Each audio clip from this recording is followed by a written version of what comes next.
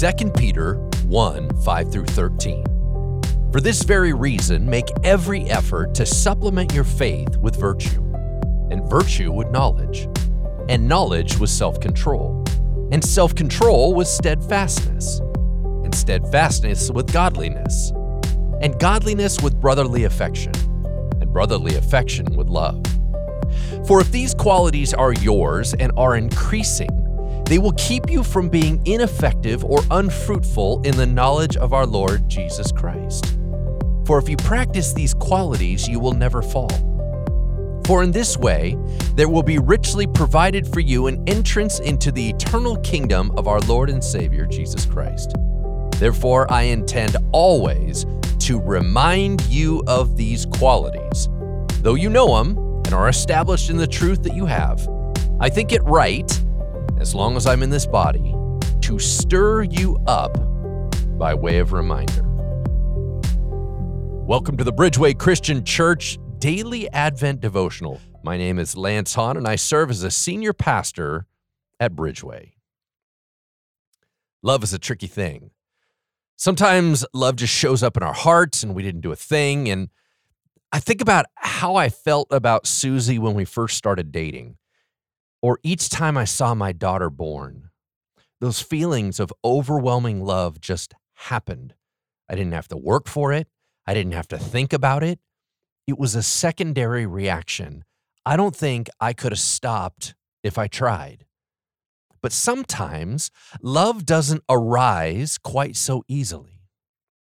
I've heard my whole ministry career people telling me that they no longer love a person they once did. Now, in retrospect, I think each of them were only focusing on the infatuation and the warm, fuzzy part of it, the part that shows up without work. But when the Bible talks about love, it spans the gamut. It talks about love that was sudden and shocking. It talks about love that was loyal and faithful in hard times. It talks about love that was stirred up and cultivated. And that last type of love is what I want to talk about this Advent season. The title of my devotional is Let Love Arise. The Bible calls us to love other people with a love that we have received from God. In other words, God filled us up with love, so we should be able to pour it out on other people.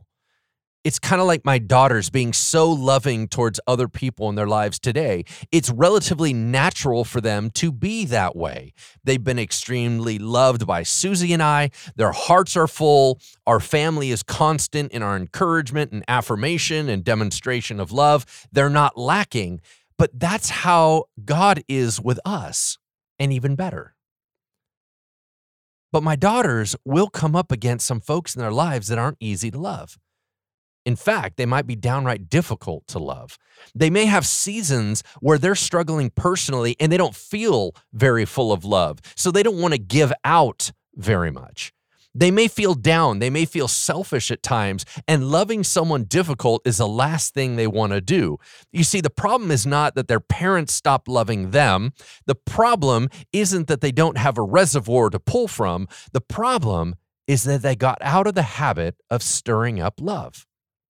It stopped bubbling up because the faucet got turned off. Did you know that can happen? Did you know that there are things that keep the faucet of love flowing and things that turn it off? Did you know that there are actual practical behaviors that we can do to turn it back on again? There are.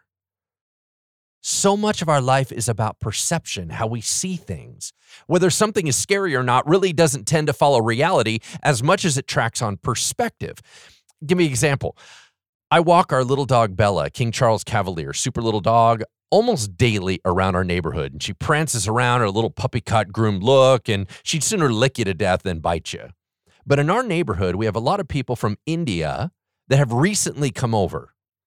And they have a very, very different reaction to that dog. Some of them move as far away as they possibly can from the little dog in fear, which seems so odd to me. But then I realize where they came from. Street dogs carry disease, and they weren't very nice. A lot of them were vicious, and you avoid them. Once that's burned into your mind, it's hard to forget. In the same way, our perspective of love, of loving other people, sometimes gets wounded, right? It can get distracted. The love from God can be taken for granted. It's in these times that we're called to let love arise. That means do the proper things to let it flow again. It's down there in your heart, provided and filled up by God. We just need to let it come to the surface once again. The love feels stuck, resistant, tired. But God's word says that Peter, knowing that was human nature, knew that as a pastor, he needed to stir up love in people. He needed to remind his flock that love matters. He needed to get their focus off themselves, off what they lacked, and onto the greatness and love of God. He knew it was a process, so he laid it out as carefully and simply as he could. He said it almost like a recipe. Well, let's begin a little bit with faith. What do we believe? That God is real and active, that he loves us and he saved us. Okay, great. What does that mean next? Virtue. All right, so we do something about it. We're transformed by that reality. What we know changes our perspective, and we want to start living like it's true. We start doing good and godly things. So what's next? Well, we need to get some knowledge in us. We need to consider deeply the things of God through his word and allow it to shape us. The Bible calls it being renewed in our minds. Then what do we add? We start utilizing self-control. We take control of our minds and our hearts, and we don't just let them wander wherever they want to go. We bring every thought captive to the obedience of Christ, and we start to intentionally shape our interior. We add to that steadfastness because sometimes we won't want to do it. Sometimes we'll be tempted to give up for a day or two. We're going to grow tired of taking the high road. We're going to become lax on what we dwell on. So in order to battle that, we have to be determined, intentional, and strong. We are faithful to who and what we are. So we need some godliness. Add that in the mix. Godliness is all the stuff God is and does. We need to elevate outside this simply temporal existence and get our head into the heavens and operate from that more pure place. Then we add in what? Brotherly affection, he said. That means we start caring actively for others and letting it stir up in us a feeling for other people. It means we spend time with them, we get to know them, we intertwine our lives with them, and they become our dear friends. And only at the end of all of that do we see the arising of love. It's not enough to stop with affection. Affection comes and goes, but love endures. Love means that regardless of how you feel, you will do what's best for another person. That's godly love. It's love because.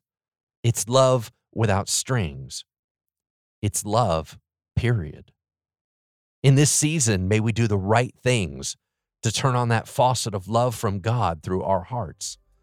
May we usher in the affection for God and in for other people. May we stir up in our spirits a longing that others be okay. May we let love arise.